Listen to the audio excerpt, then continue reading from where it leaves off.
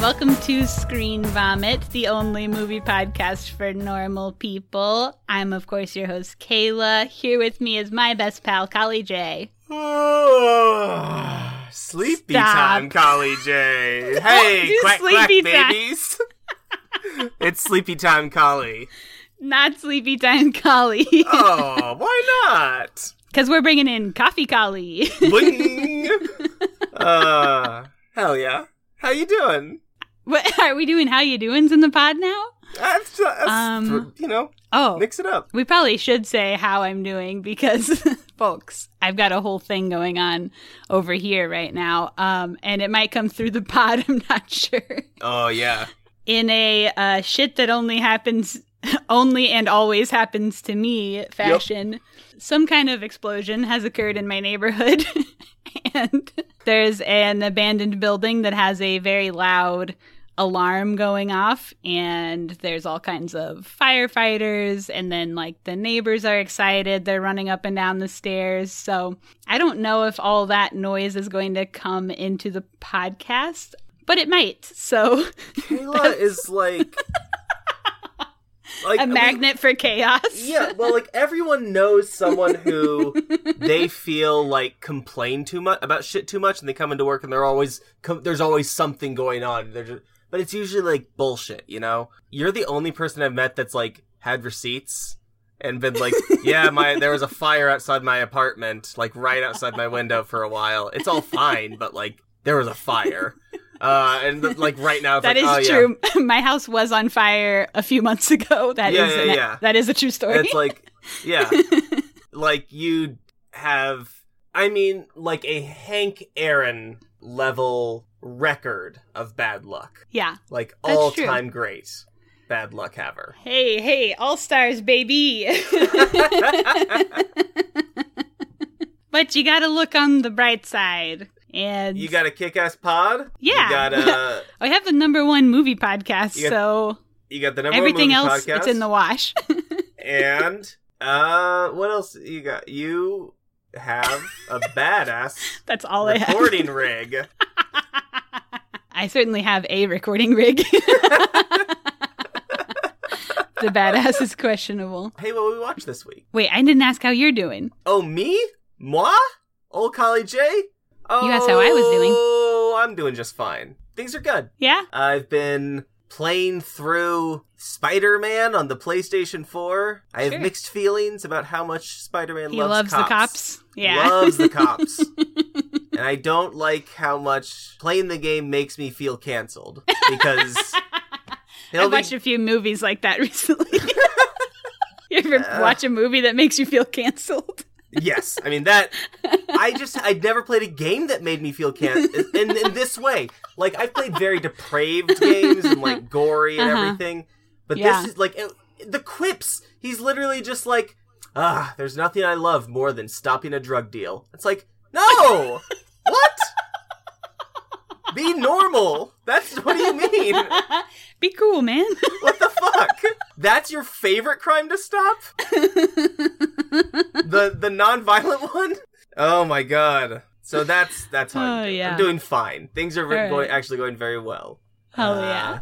And hey, I think besides a Sleepy Time episode, this is also a love episode because we're recording the day before Valentine's Day. Valentine's Day. Yeah. So our Valentine's episode will, of course, be Baby Teeth with Jackson Easinga. That is a good Valentine's Day movie. There's love in it. Perfect segue. Yeah. The movie we watched this week is all about love. Kinda. If you think about it. It can be. Okay. The movie we watched this week is the 2019 film The Platform, or the Spanish title El Hoyo. Which is Spanish for what? The hole. My hole! Collin. So I've been saving that. I was going to say this is going to be a Collie Pro level episode, but once you yelled my hole, then we really know it's going to be a Collie Pro level episode.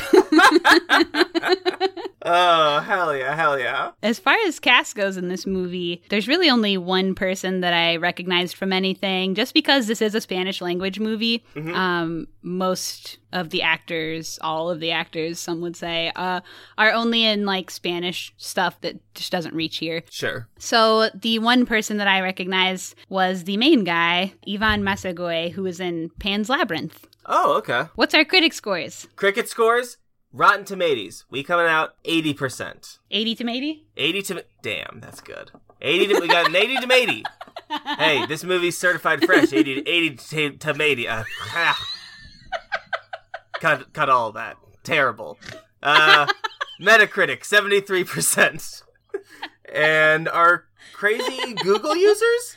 78%. Pretty good. Everyone likes this movie. Yeah, pretty good all around. Yeah. So, in lieu of a trailer, because this is a Spanish language movie, I'll just read a little synopsis. Okay. A mysterious place, an indescribable prison, a deep hole, an unknown number of levels, 2 inmates living on each level, a descending platform containing food for all of them, an inhuman fight for survival, but also an opportunity for solidarity. Hell yeah. This movie is not subtle with its commentary. Its themes and commentary. Yeah. It is very it spells it out for you broadly, and I personally believe that's really my only major critique. That it bonks you over the head too hard? Yeah.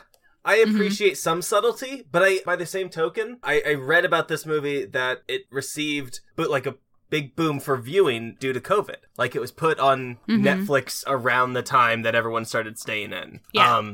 And you know what? This movie spreads a good message. And if a bunch of people are going to watch it, I am fine if it's going to bonk people over the head with it. Because some people may not get that message if they have to look into subtlety. True. There are a couple things you can find, like, if you look deeper. But, yeah, the general message, yeah, it is pretty obvio. Obvio. Yeah. And I do appreciate that, though, because once you start thinking about themes of American films, what do we see a lot of? We see a lot of single people succeeding. We see a lot of people thriving due to individuality. Superheroes, you know? Like, these special people, because this, or they worked hard, or whatever, they're now our saviors. And while that's all well and good, and a lot of times it can make for great cinema, there's not always a lot of movies about solidarity. I'd say outside of, like, sports cinema, which is kind of a different solidarity, there's not a lot of movies about really working together for a common cause. Obviously, obvio, you could throw 1,000 movies at me. I'm painting with broad strokes here. But it really is always refreshing to me to watch a movie that the whole point of it is just like, isn't it easier if we work on this together? Like, if we worked on this together to make sure that everyone had enough. I love that. I'm a big sap for it. Yeah. Because that's my fucking ideology. Collie's a big commie. Yes, I am a Marxist, and this movie has strong Marxist themes about what we feel right about the world. Ugh, I love it. Let's get into it. All right, so this was actually initially written as a play that never got produced, but the 2 playwriters helped develop this into a screenplay with the director. They spent 2 years on rewriting their script to end up with this screenplay. Wow. And mainly because they were fighting so much between the director and the playwrights. They just could not agree on stuff. They had conflicts regarding both the core and the anecdotal elements, and they almost just trashed the whole thing several times. So it is a miracle that it even made it here. Yeah. I thought that was kind of funny. So, as I said, this is a Spanish language film. On Netflix, it gives you the option for dubs, for having a dubbed film. The dubs auto-played for me. That's just what came up when I pushed play. Oh, really? And I was like, I thought this was a Spanish film. This is weird. And then I realized it was dubs when obviously it didn't exactly match up like how dubs do. And I feel like the dubs were unhinged before I turned them off. It sounded like Sam Elliott reading for the old man. Just like that low, like, southern drawl voice. And then you turn it off and he's like, obvio. Oh unhinged. my god. Yeah. So I recommend not playing the dubs. Yeah. As always, I would say. Just read.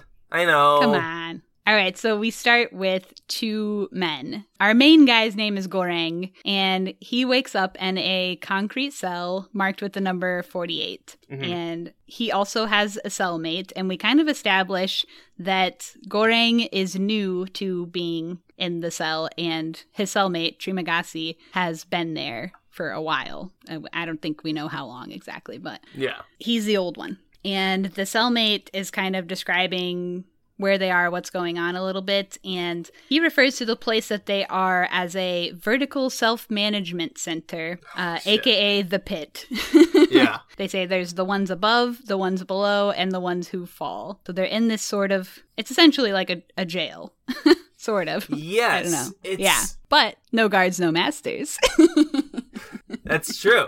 I don't know. It's like rehab is what the closest thing I can consider it to, in the sense that people are both brought there consensually and non-consensually. Yes. Very few rehabs do non-consensual rehab, but like... It is rehab in that sense, but in the sense of like the physical space, it's more like a prison. Absolutely. Yeah. Yeah. Because we find out that Goreng has come here voluntarily, which completely baffles Trimagasi. And rightfully so. Like, and this brings out a really interesting characteristic about Goreng, I feel, because his explanation for why he comes in is what? He wants to quit smoking and read. He signs up voluntarily for a 6-month stay to, quit smoking and to read a book, Don Quixote. Yeah. Is that how you say it? Yeah, that is. But he will end up with an accredited degree after that 6 months. Not worth it. No. And you only get to bring one item with you into this space, and what he chose as his item was that book, Don Quixote. I mean, I get it. Yeah. But, like, jerk-off motion, you know? So the idea behind his sort of mind frame or whatever, his trajectory, is that when he starts in this space, he thinks it's going to be a walk in the park. He checked himself in. He's thinking, I'm going to chill for 6 months, read this book, yada, yada. Yeah. But over time, he starts coming face to face with the reality that things are much more grim than that. Yeah, it's one of the worst places you could ever fucking be. Yeah, and the director said they wanted to add that as another metaphor about how we enter the world sheltered by our parents, but slowly learn that life is a fight for survival. You know what? There you go. What? That's true. That's a weird... I guess that tracks. Mm-hmm. I didn't know life was hard for a long time. I unfortunately basically knew before I was born. Yes, I was going to say, I'm very sorry. My mom always says that I knew what was coming to me, so I didn't want to come out of the womb. I was 11 days late, and she was in labor for 30 hours, so... Yeah, it's called being a balla. I didn't want to come out because I knew what was coming. So anyway, we've talked about how I'm cursed. Oh my god. So, yeah, these men are kind of just stuck here. So even though he's checked himself in voluntarily, there doesn't ever seem to be a way that he can check himself out voluntarily. No. And I saw a comparison between this and Exterminating Angel for that reason as well, which is a movie I brought up in our Relaxer episode. Yeah. Not to bring up Relaxer on every single episode we ever do, but I have stated. We will. It's contractual now. Yeah. But, no, I do remember that title. Yeah, where those people get stuck in a room and you don't really know why. They're just stuck there and also fighting for survival. Yeah, it kind of reminded me of that movie Cube. I don't know that movie. Yeah, okay, it is, it suck rocks, you know? Okay. But it is good. Like, definitely watch Cube. Just conceptually, it's similar to this in that it's people who wake up in a place and are trying to, like, survive. Well, in that one, they're trying to get out, kinda. Cube 2, Hypercube. I've heard the sequels to Cube are very bad, but now that I do want to watch a movie called Hypercube. I know. When did it come out? 2002. God of course. Damn it. Anyway. So the old man, we later find out, got here because he got mad at an infomercial and threw his TV out the window. Yep. Which landed on some guy outside and killed the guy. Go to jail for that. Yeah. Yeah. So now he's in the pit, and his one item that he brought is the knife from the infomercial that made him so pissed off, which is a self-sharpening knife. It is such a good... Who is this actor? What is his name? Zorion Iguelior. That's my best attempt. He portrays Trimagasi. He's outstanding. He is, yeah. Teeny tiny, Mm-hmm. but terrifying. Even before you see the knife, I don't know if at this point they have discussed Trimagasi's past levels in the in the platform, not in the cube. Not yet. We'll get to that in a minute. Okay. But he's terrifying as this tiny little guy. He's terrifying, but he's also, like, friendly. Like, he's not meant to be evil or, like, menacing. He's really just fighting for his own survival, like anyone else. So we have to describe the space that they're in, I think. Yes. So this pit, or vertical self-management center, or platform, or whatever you want to call this place, starts at level 0 at the top and then goes down from there. So every level is down, where most building floors are numbered the opposite way, right? Like, one is at the bottom and then goes up. The same numbering system that's used in this movie is also used in the Circles of Hell in Dante's Inferno. So it's a Dante's Inferno reference. Oh. Inhabitants of the third circle, reserved for gluttons, are punished for their greed and appetite on earth and hoard what they desire at the expense of others in Dante's Inferno. Oh. We'll see that play in here in a second. Yeah. But I want to hit some other notes before we get to that. So it is like a multi-tiered thing, but every level is the same appearance-wise.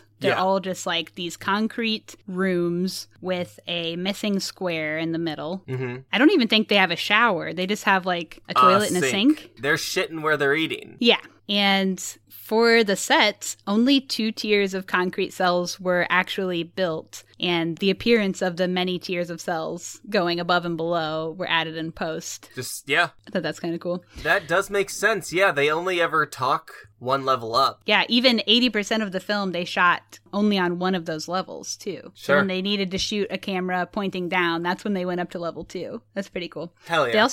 They use lighting and framing and colors to create the sort of like oppressive, overwhelming atmosphere, too. Yeah. The way color and sound kind of work together in this movie is really... It dictates the mood really well. Yeah, and the director kind of likened it to the sea. So, like, the blues on the upper levels where people are... I guess it represents more of, like, a higher class. They get more things. Yeah. They're better off. They're more like turquoise and, bold like that. And then when you get the further and further down, they're more dark and cold and less saturated blues. Yeah, down really there. kind of start to get just darker. Yeah. Feels bleaker. More dark and more colorless, yeah. Yeah. And at first, the shots, just like the framing, is all pretty tight on the characters. Mm-hmm. But the more of their stories that are revealed, then the more the room is revealed at the same time. So then by the time you know everything about the character, that's when you really see the 4 walls that they're stuck in, and you can feel the space kind of being stuck around you. No, I definitely feel that. Yeah. At first they leave it kind of ambiguous what the space is really like or why they're there even. Yeah, it's just... This is a movie that you really have to trust. It is not all... Oh, boy. I would not say it's comfortable to watch, but... This is a horror movie. It's horror? This is, like, inspirational to me. I mean, it's, like, politically messaged horror. It is. But it is horror. Yeah, because it gets... It's not dark. that bad. People say it's worse than it is. That's my... Get that out of the way. So, next we have to talk about the food system. Yes. Kind of the whole story of all these people revolves around their relationship with getting food. Yep. So the food descends on the platform that starts at level 0 and goes down. At first, we don't know how many levels there are, and we don't actually find out for real for a long time. Pretty much the end, yeah. But we get some ideas along the way. So it starts at level 0 with a lavish spread of just all the most beautiful, like... decadent. Yes, decadent. That's a great word. Kind of food that you can imagine. Mm-hmm. And they treated food visually as like another character in the story because it's aesthetically the opposite of everything going on in the prison. Yeah. Yes. They used a warmer palette of colors for the food. It's all, very warm and rich colors. It's on this lavish, fancy tableware, just very beautiful spread of food. And that is just exactly opposite of what's happening in the cells. Yeah. And throughout the movie, we see cuts of people making the food, and it's always with such great care. Yes, very tender, gentle, the perfect food every fucking day. And so this food all starts off on this one platform that starts at the top and works its way down and stops for just a period of time at each level. The people on each level only have the time that platform is at their level to consume their food for the day, which of course leads to chaos. Sure. They also can't keep any food beyond the time that the platform leaves because the cell is heated or cooled to fatal temperatures if anyone tries to keep any of the food for later. So they only have that amount of time to eat. Yeah. Okay. I feel like we have the whole thing set now. Like, I feel like everything's set and now I can pop off a little. This is where, why would people go crazy about this, right? Yes. Because ostensibly, like, people at level 1 get their chance first. Mm-hmm. You wake up to this food. You realize it's going to go away. You're just going to eat it. And that's your time to eat for the day. Yeah, you're just going to go fucking wild. Mm-hmm. And if you get first dibs, you're going to go fucking wild. The way people react under distress, isolation, extreme conditions that put them in this primal state. We see a lot of cuts of just hands grabbing food in the most disgusting way, just ripping and tearing at layers of cake and, lobster and fucking bowls of rice and shit. Yeah. Yeah. Not ever thinking about anyone below them. Mm-hmm. It's these conditions that they're brought into that make them blind to any kind of empathy or identification of a connection with a person below them, solely because in that moment they're eating above the people below them. They're better because the people above them were better, and it's really fucking bleak, and it's really some dark shit. But I do appreciate the way the movie handles it, and is very, like I said, it's blunt, but I think it serves it. Overall, it's a critique and a compliment. I love and hate it. Love-hate relationship. It is just, at the moment, real. I mean, that is what's happening. The people at the top have all the wealth, all the things they could ever want, and don't think about the people down on the lower levels. No, it is a good visualization of the way of, think of people who make $20 an hour complaining about a $15 minimum wage. Mm-hmm. They're only complaining because they have that point of power. They are afraid of losing it. They've been down there. They made it up to a higher level. They don't want to go back down. Going back down would mean losing their safe, secure place. And so it's simping for the level above you because they have what you want. In this case, food. In real world case, money, Or any other type of stuff too. I mean, money's any not commodity. The only thing. Since this came out right before COVID, they were saying think about toilet paper, face masks, whatever. It's all the same. Just fuck you. And that takes back to the individualism that is posited so often in American film that makes a difference in people's minds. The movies we take in affect our brains and the way we think about things. Our perceptions of jobs and what people do in this world come a lot of times from the media we consume, not real world evidence or anything. I don't know what a fucking general does. I can tell you what a general does in movies, though. Hangs out with Shaq.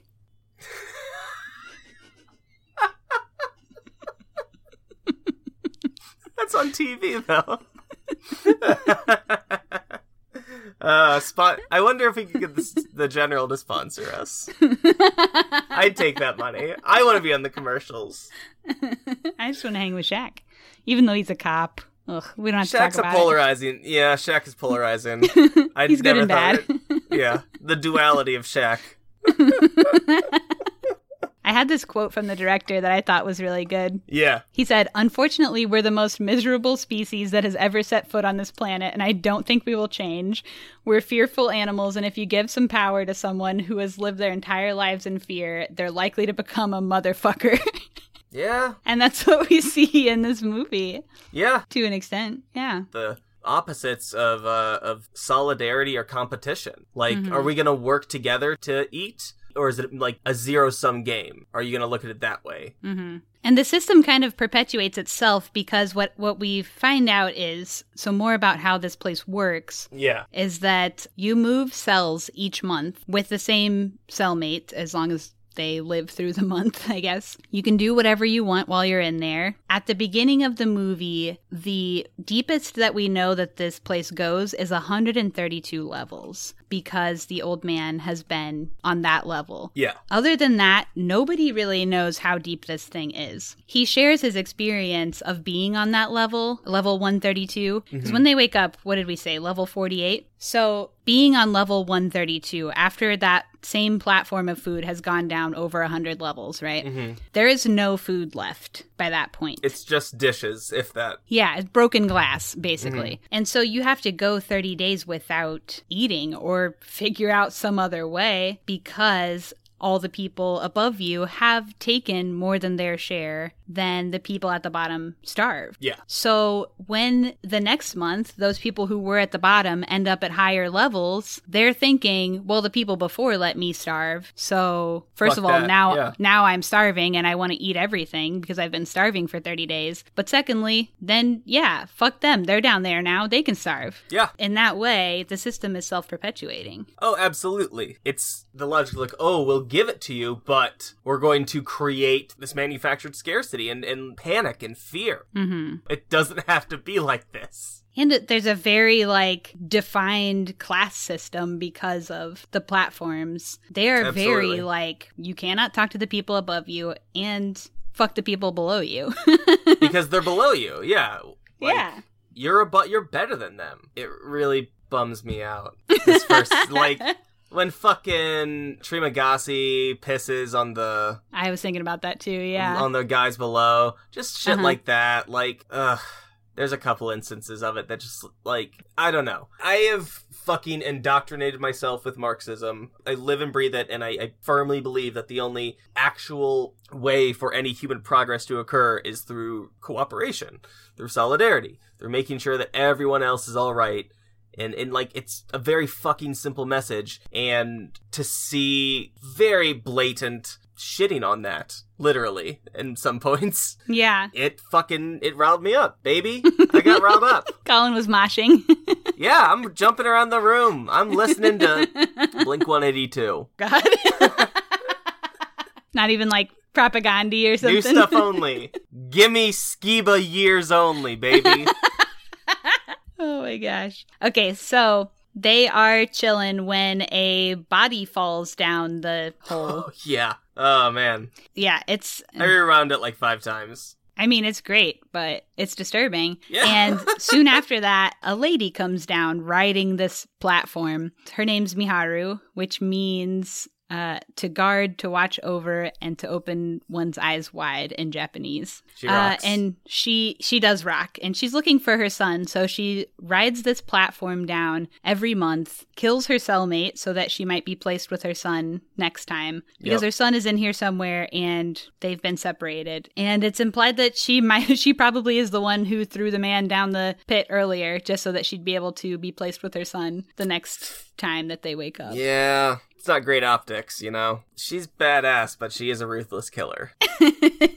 Yeah, but so at first, the ruthlessness of what she's doing, because when she rides down to the next level, I mean, she straight up kills the people on the next level. Well... too. They try and get her, yeah. Yeah, they attempt to sexually assault her. It's implied. But the farther we get in the movie, we kind of understand where the depravity comes from. But at first, it seems a little more shocking because we're just like, oh, these two nice guys chilling in their cell. Like, totally. Yeah. And we do get a little bit of a montage of the two guys before they leave this level. They do naked yoga together. Mm-hmm. They just hanging out, reading books. It's guys chilling. It was the lighthouse. It is the lighthouse. It is, oh, yes.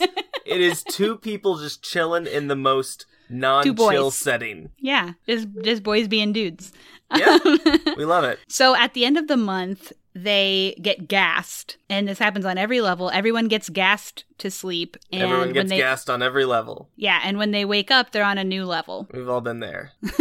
Woke up on a new level. Well, we got so gassed that we woke up on a new level.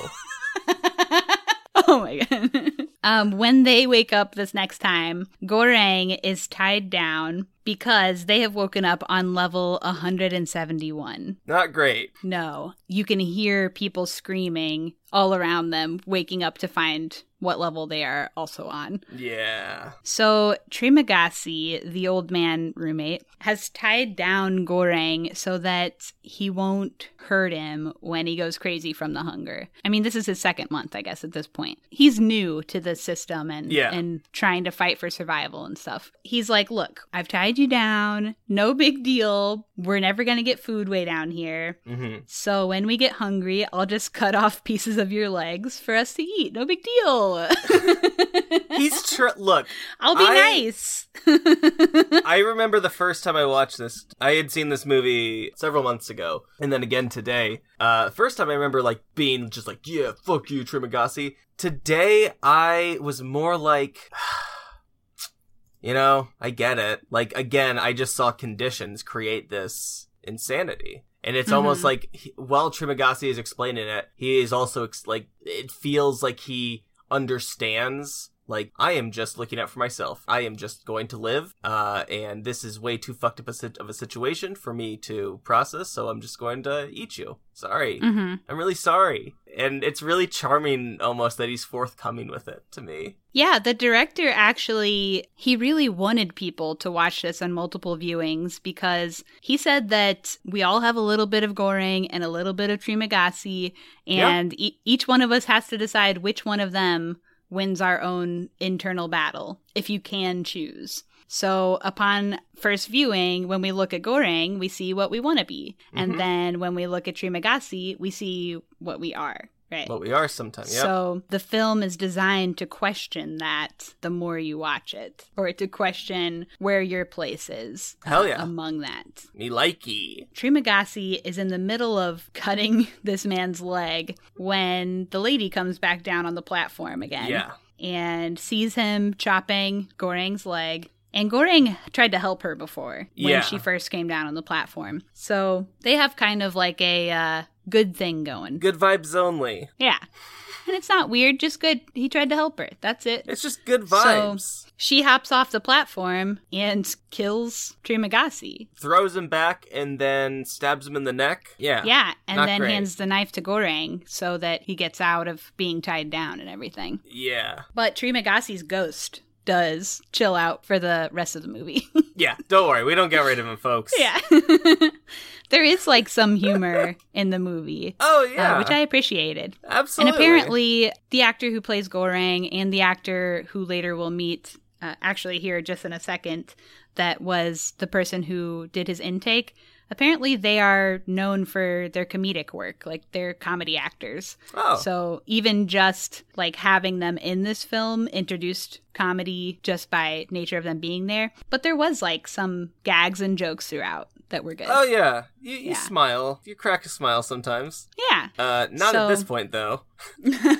Right after that man dies, we get the gas, and when he wakes up again, Goreng is on level 33 now. So he's back up to where he'll be able to get food again. Pretty and good. He has a new roomie. Yeah, pretty good. Pretty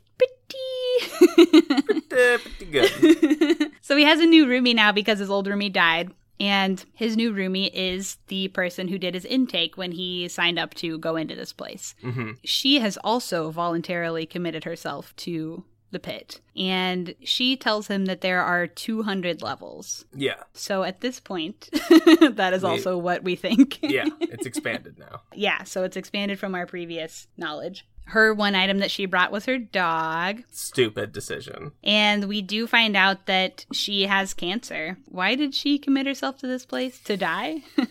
I don't remember. She kind of implies that the place is good, like that there is a way to solve it. Like, she wants to try and fix it, is how she looks at it. But she also was not aware of how bad it was. Exactly. Too. Yeah. She specifically rooms with Goreng because she sees him as some kind of hero. Like, he'll be able to help the people somehow. Mm-hmm. And she's trying to convince him to create an event that inspires spontaneous solidarity between everyone. Not a thing. No.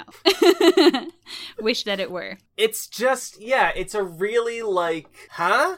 That's what you're trying to do? Because that's not a thing. She thinks that she's going to convince people to participate in socialism, basically, or whatever.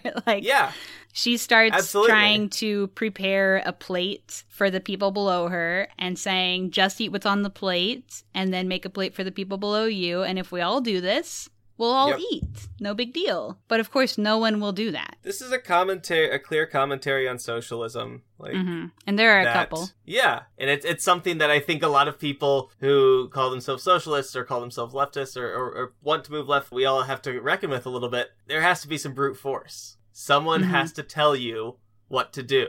Or else not everyone is going to do it. No. And some people will willingly, and most people will not. Yes. Most people, you have to threaten something, which eventually Goreng helps out with. He threatens the people below them to get them to eat the food on the plate. Or else he'll shit on them. Yeah. Amazing. She also tells Goreng that the woman who rides the platform doesn't have kids, never had kids, came in here alone. Wanting to be the Asian Marilyn Monroe, and now she's just a serial killer. The place has turned her. Huh? That's what I said. But this lady maybe doesn't know some things, we find out. No, totally. As the movie goes on. So when that lady comes down on the platform, she ends up killing this woman's dog. Yeah. So after the dog is dead, then this admin lady has depression. Real bad. Yeah, that makes sense. It's like a combination of her dog is dead. She didn't realize exactly how depraved and horrifying this pit was that she keeps sending people to. Yeah, what she signed up for. And she's worked here for 20 years or whatever. Just I think it's hitting her the horror of all the people she's sent to this place and how bad the conditions were for them. Yeah. That she didn't quite realize it was that bad. Absolutely. So when they get gassed and they wake up again, they're now on level 202. Which means that they are deeper than she even thought existed. So it's just everything's hitting her and she hangs herself. Understandably, yeah. Yeah, understandably. But she left her body there. She didn't jump or anything so that Goreng would have her body to eat when he got hungry because, as we said, level 202, no food's going to make it that far. Also, I should say, this film was shot chronologically because the main actor had to lose 30 pounds over the shoot to show his physical deterioration. Oh. So over time, he is also losing weight. Oh, man. I didn't even notice. I did not either. His time spent on this level is mainly just him chilling with the two ghosts, that lady and his first roommate. Yeah, it's a pretty quick level, but it's just him going completely insane. Yeah, and when he gets gassed and wakes up again, he's on level 6, so now he's up top. Oh, yeah. And he has a new roomie who is crazy hopeful.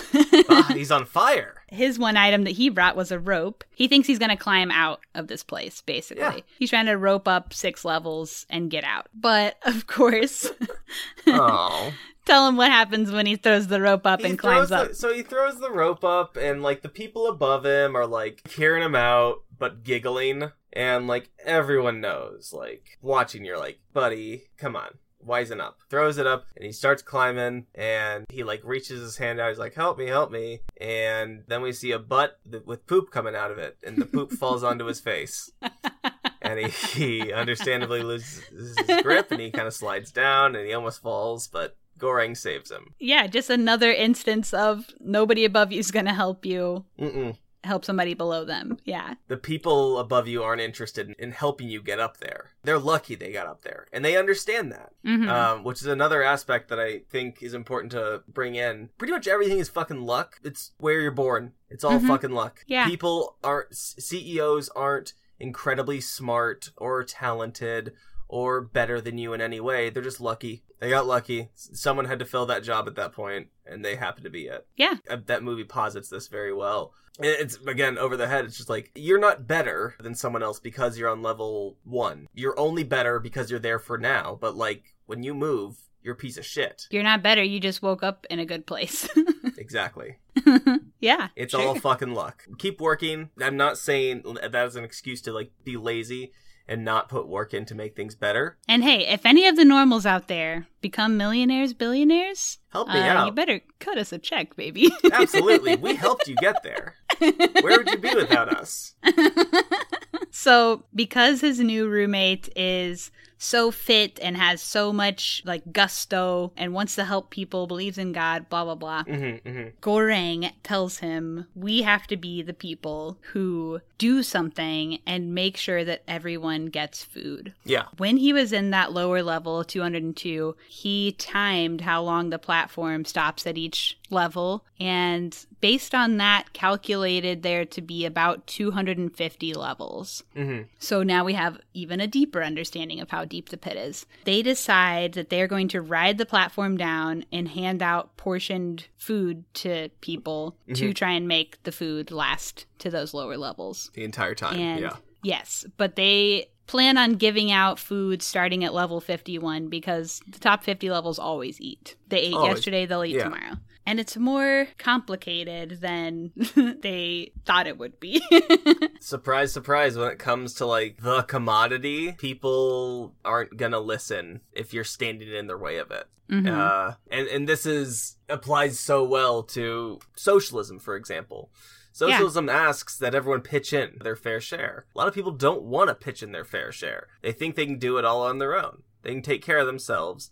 And to an extent, I understand that. And some people can take care of themselves. That's the thing.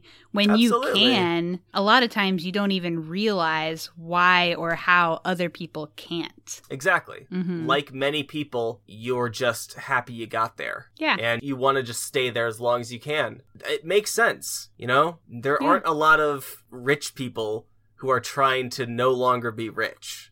Yeah. Or even out everything. You know, they give to charity, but that's, you know, they stay millionaires. That's bullshit, yeah. Yeah. This film, though, it doesn't entirely position itself against those on the upper levels either, though. It's kind of about what you yourself would do if you were on any given level. Absolutely. It does critique capitalism and socialism and everything, but there's no direct attack towards the upper level people, because in some ways you also kind of understand why they are the way they are. Yeah, it's a great movie if you can empathize, because fuck, if I were in this, I like to say I could walk, talk the talk, but, like, I don't know, I'd be terrified. Yeah. You understand, you can't blame them for trying to look out for themselves. Because look at all the fear and hopelessness that is being manufactured around them. They're in desperation, and they're going to act as such. Yeah, and just another way that it, you know, puts a little critique on socialism, too, is, like, when Goreng and Baharat do try and convince other prisoners to willingly share their food, they have to end up killing half of the people that they set out to help, because people will not willingly do it. Yeah. So it's kind of fucked up. It's very fucked up. Look, it's always weird when you start trying to justify murder. But if you look at pretty much every fucking institution of government that's ever existed has been because of, you know, murder. Someone has died in the name of a government to be established or a new order to be established. I don't think I have anything incredibly profound or helpful to say about it. It just is what it is. It fucking sucks. But it's another aspect that I understand. You know, if you are talking about the greater good, like we are really trying to fucking make things better for everyone, and people are actively standing in the way, I can understand the use for violence. The end. So Kali is pro-murder, and... Look, don't. Not pro-murder, but not always pro-murder. Murder's hard. You know, I don't... Yeah. I'm not going to get anywhere tonight with this. So they decide they need to send a message to the workers on level 0. Mm-hmm. They want to try and alert them to something. At first, it's less clear. This is where the movie's like, I could use a little more heavy-handedness with this. Like, I feel I understand, kind of get it, but, like, go on. I can elaborate more as we go. So at first, they decide they're going to preserve this beautiful panna cotta dessert. So they're going to keep it going down all the levels. They're going to save this panna cotta and send this perfect panna cotta back up on the plate. And then the workers upstairs will know something. They'll know that they know. On their way down, they are... smashing skulls. I mean, absolutely wrecking people. Badass. They find out that if nobody is alive on that level, then the platform doesn't stop. Which means that when Goreng determined the amount of levels based on the amount of time, then his math would have been off because he didn't know that. So there could be any number of levels, and now we just really don't know. Mm-hmm. There's just some like gruesome gore when we're going down. Oh, it gets really fucking bleak. Yeah. I love a lot of gore, and this movie really delivers on gore. It delivered, and it was good gore. I can't always watch gore, but I liked this one. Yeah. And we see the baby lady, the lady who was looking for her baby. Yes. Get murdered. And the two guys, I mean, they get pretty wrecked too. Oh god, yeah. When somebody's attacking Goreng, Baharat has to behead the man. Yeah, it's pretty wild. Yeah. And it's also interesting just going down all the levels, looking at the stuff that other people have brought, because everybody gets one thing, right? Oh, yeah. There's like, some people have weapons. Somebody has like a surfboard. Yeah. There's a man who's like rolling around in money. At one point, we pass a level with 2 prisoners sitting naked in a kiddie pool. Those are actually the script writers, David DeSola and Pedro Rivero. Good for them. Pretty funny. Yeah, that rocks. They get down to level 333. There's a little bit of symbolism here. Since there are 333 cell levels and there are 2 prisoners in every cell, total number of prisoners is 666, baby. Insert so Iron Maiden right now. We're in hell. On 333, we find the child, actually. Yeah. And according to numerology, the number 333 signifies answered prayers and a message from guardian angels to comfort you and remind you that you have the strength to keep going on your way. Oh. So a little bit of numerology in here, I guess. So we've now found the child that woman was looking for all this time, at the very bottom, and they have to give her the panna cotta. Because she's hungry too. And then they decide that the girl is going to be the message that they send up to the level 0 workers. A stronger message than the panna cotta, I feel. Yeah, absolutely. Because, you know, the woman who ran the place didn't even know that there were children in here or how deep this thing goes. No. So the people who are working up there certainly don't. Or they are aware of it and they don't care, which seems less likely. Seems like they probably don't know exactly what it's like in there. Sure. Actually makes sense, yeah. So the girl is the message. Yep. She kills Baharat, so it's just her and Goreng left. And I think they go down one more level to the bottom. They descend to the bottom of the pit, yep. Yeah. And the director said that to him, that lowest level doesn't exist, and that Goreng is dead before he arrives. That's just his interpretation of what he felt he had to do to get to the bottom. Yeah. And let this girl get to the top. Sure. Yeah, when they get to the bottom, he does get off of the platform and walk away with the ghost of his former roommate. He and Tree, yeah. And she floats back up to the top, and that's roll credits. We done. Yeah. Tight apparently 93. Apparently they did shoot an alternate ending of the girl arriving at the first level, but they ended up taking it out because they wanted it to be more open to interpretation, whether the plan worked or if the higher-ups even care about what's going on down there. Yeah. Which I liked. I thought that was a good ending, maybe. I appreciate it, yeah. I appreciated the use of ambiguity in that sense. I still feel mixed on the ending. I know I said I said I liked it. I don't know if I do. And you lied. Yeah. Yeah, it's easy, see? Me and Golly had a pre-recording conversation about how I have a complex against lying, so... Oh, boy. Now you know, one of us is a liar, one of us is a truther. Yeah, so what are your thoughts on the ending? Or on any of it, I guess. Did we miss anything, or do you have more thoughts? I'm just thinking over it. You know, ultimately, my differences with the movie are more personal, and that, like, oh, I would have sent this instead. But that's kind of a moot point, because it doesn't matter. What would you have sent? I would have just gone up and killed, probably. Mm. But that's, you know, violent and bad, ultimately, I think. I don't think it sets a good precedent. I don't know. It leaves me... You would have abolished the prison. I would have abolished the prison. Instead, they say, "We see you," as this but they couldn't. They literally could not. So they were fucking murked by the time they got to the bottom. So in lieu of that, I suppose, yeah, everything I just said is stupid.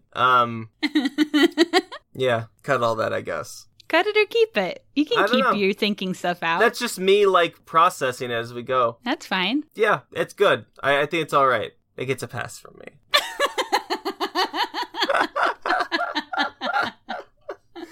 I really like this movie. I really do. Yeah, I mean, ultimately, I think it's a good movie. It does, like, bonk you over the head with what it's saying. And for me and you, who, like, have a general / intense understanding of, like, you know, what they are trying to get people to think about, then it's not as necessary a movie for us. But I'm happy that it does exist. I appreciate it. I appreciate its 94-minute runtime. Sure. You do not need to stretch this thing out. No, and yeah, having the quick runtime and still throwing in entertainment for people who don't need to be bonked as hard with the message, like having the violence and the detailed visuals and everything, like, yeah. It's an intense watch, but I still find it enjoyable. No, I do too. There is a lot of gore, though. If that's a deal breaker for you. I'm saying that the gore and the other elements that are maybe separate from the message itself are what keep us from being bored when we already are informed about the message. Oh, yeah. I agree with that. Does that make sense? Yeah. You're so smart. Am I? Yeah. What are you giving it? I got nothing else. I'm going to say 4 stars. I liked this movie. It was well done. Yeah. I love the actors. It was fun. It was scary. It was also funny. It had good gore. Cool story. Unique. I mean, it was very unique. And especially, like, creating all those visuals and everything. They really put some time in on this. Yeah. And, yeah. I'm right there with you. Yeah? 4 stars, baby. Hell yeah. Hey, we're a 4-star podcast. We have Twinergy today, and safe to say we would both recommend as well, yeah? Absolutely. Yeah. Hell yeah. Now it's time for... Screen Vomit. After go.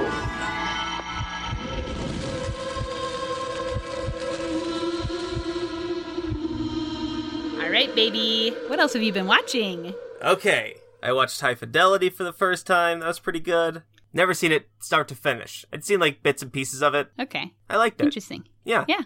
Okay. I watched She's Gotta Have It for Criterion Week. Okay. That ruled. I like that. That's a Spike Lee movie from 1986. Basically about a polycule. Okay. Okay, go yeah, off. It's basically about a polycule. Yep. And then I watched Stalker from 1979, the Andrei Tarkovsky movie, which I loved that. Oh, this day rocked. All in one day. Here we go. I watched 4 movies one day. She's Gotta Have It in the morning. Finished Stalker. Then, boom, out of Stalker into Speed. Okay. I give it 5 stars. I love it. Okay. Speed is so good. Wait, had you never seen Speed before? Oh, no, I was shown Speed as a child, fortunately. Okay, yeah. As every good child should be shown Speed around the age of 8 or 9. Because it's a concept that everyone can get. We all get it. The bus can't slow down. Sure. Then I watched The Stepford Wives from 2004 with Nicole Kidman and Matthew Broderick, which was better than I thought it would be. Have you read the book? I have not. Worth reading? So it's been a few years, but I remember I saw the movie first and then read the book, and I remember finding the ending of the book to be dissatisfying because I liked the ending of the movie so much better. Yeah. But the book is good. I just didn't like the ending. All right. It's been a few years, so take that with a grain of salt, but that's what I remember. Yeah. Then I watched Swim Fan. Oh my God. Which is, please, watch Swim Fan. Oh my God. Absolutely go out of your way to watch Swim Fan because it is unhinged and it will remind you of 2002 is a way more cursed time than I think any of us really remember it being. We've practically wiped it from the history books. Yeah, 2002 to 2005, things were not good. No. AKA my high school years. Oh my God. Then, Lindsay and I have started diving into Miyazaki movies. Director Hayao Miyazaki from famously Studio Ghibli. Okay. So we started with My Neighbor Totoro, which I'd never seen, and fucking loved it. 5 stars. Pure good, love it. We watched Spirited Away. Pure good, love it. We watched 2 more that I'll reveal next week. I've only seen one Miyazaki movie all the way through, I think, which is Howl's Moving Castle. That's next on our list, I think. We've watched 4 in a row now. Miyazaki is probably the best director of all time. It's astonishing how... I mean, he's very prolific, yeah. It's just so nice how these movies make me feel. I just love them. I adore them so much, and I'm having a fucking blast watching through them, most of them for the first time. Yeah. Hell yeah. What have you been watching? So those of you who follow us on Instagram will have seen that I've been doing a short film challenge. My goal is to watch 1 short film every day, and I always post it on Instagram in the stories. So I watched some really good shorts recently that I'd like to talk about. Hell yeah. Because I've watched some that are really good. And I made a Google Doc with links to some shorts in it for any normals who want to check out some really good shorts. It's in our link tree, which you can find in the show notes and on any of our social media. So if you want to watch good shorts, hit that doc. So a couple that I watched recently that I really recommend. Okay. One is called I Don't Dance, and it's a Brent Weinbach short, stars him, written by him, and also features pal of the pod, Andre Highland. Love it. In the short. Yeah, which I was surprised to see him in there, but was so good. This short had me howling, laughing. It was so funny, and if you watch it twice, it's even funnier. It's fucking funny, and it's like 10 minutes long. Like, you have to watch it. It's so good. I Don't Dance, that one's called. And secondly, I've gotten really into this director, Christopher Borgli. Okay. He's done a whole bunch of shorts. I've watched several of them in the last week because I'm so fascinated by his style. He's like funny and also like kind of crazy, and his shorts are so good. Okay. So I'll just rattle off a couple that I watched this week. Softcore, very good. The Loser, A Place We Call Reality, and Ear are all very good, and I watched those recently. So I'm really fascinated by his style. So he has like 15 shorts. I'm working my way through them. Nice. And then one movie I watched this week, Coherence, which I think is a movie you have seen. Yeah. Hell yeah. What'd you think? I feel like I may have a different opinion than you did. Okay. Well, here's what I think. So Coherence, I think that the story is really cool. So it's like a sci-fi movie that has like a alternate dimensions type of storyline. Yeah. And I think that that's really cool and creative. I hate the style of it. Okay. Personally. I think it's not... It's just not something I like because it's like, it's one of those where everyone's at a party and we're just kind of filming while everyone's talking at once constantly. I had a hard time keeping track of like who's dating who, and everyone there's a lot looks of the like same. because everyone looks the same. They have no discernible personality traits except our bald bearded king. Yeah, you know what? I guess that's what bothers me, is that no one has a personality or any traits to themselves. No. They all just kind of exist, and they all talk at the same time. A lot of times people say the same thing right after someone else just said it, which I find annoying. Mm-hmm. And yeah, so I couldn't tell the characters apart. And then they try to introduce these like, oh, someone's cheating on someone type stuff. And I'm like, I don't even know who they're cheating on. And I feel unaffected by it because I don't care about these people. You know? So I don't like the style or what they did with the characters, but I think the story is interesting. So I don't know. What do you do when that's the case? No, you're totally right.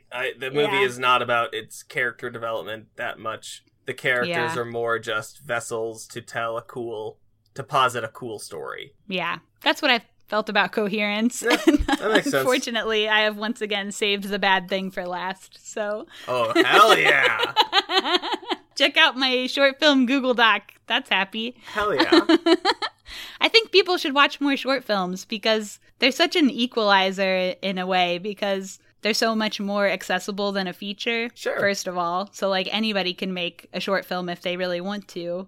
And you get a little bit more freedom with short films. Yeah. You can tell a much crazier story. And true, you can make broader leaps.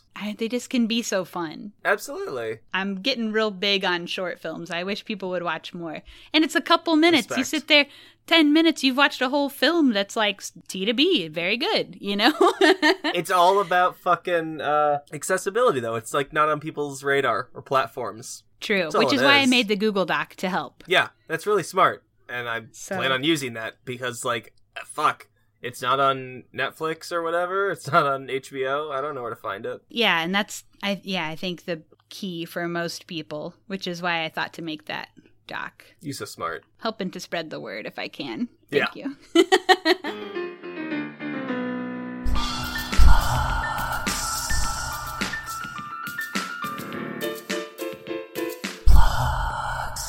Plugs. Don't do a live theme song. Okay. Sorry. So you have to follow us on Instagram. Let's be real. We are there and on all the other things at Screen Vomit. One word on everything. Oh my God. Give us a subscribe, rate and review. Can we get a review in this town? Okay, please. Yeah. Share the episodes. That's also very helpful. You can send us an email at screenvomitpod@gmail.com or tweet us with your thoughts on this movie or other movies or suggest a movie. If you want to hear me talk about labor and work and all that bullshit, I got a podcast called How to Fire Your Boss. Check it out. It's up on all the stuff. Hell yeah. And next week, we will be watching the 2012 film Tower, directed by Kazak Radwanski, which is free on Tubi or Amazon Prime. And we'll be joined by another very special guest. I'm so excited. Oh, hell yeah. So make sure you pick the right Tower, because there are several movies called Tower. Yeah. Directed by Kazak Radwanski, okay? 2012. There actually are two from 2012. Motherfucker. Movies called Tower, so that's why I'm being so specific. It's on Tubi or Amazon, okay? Anyway, thanks for listening, folks. We'll see you next week. Bye. Bye.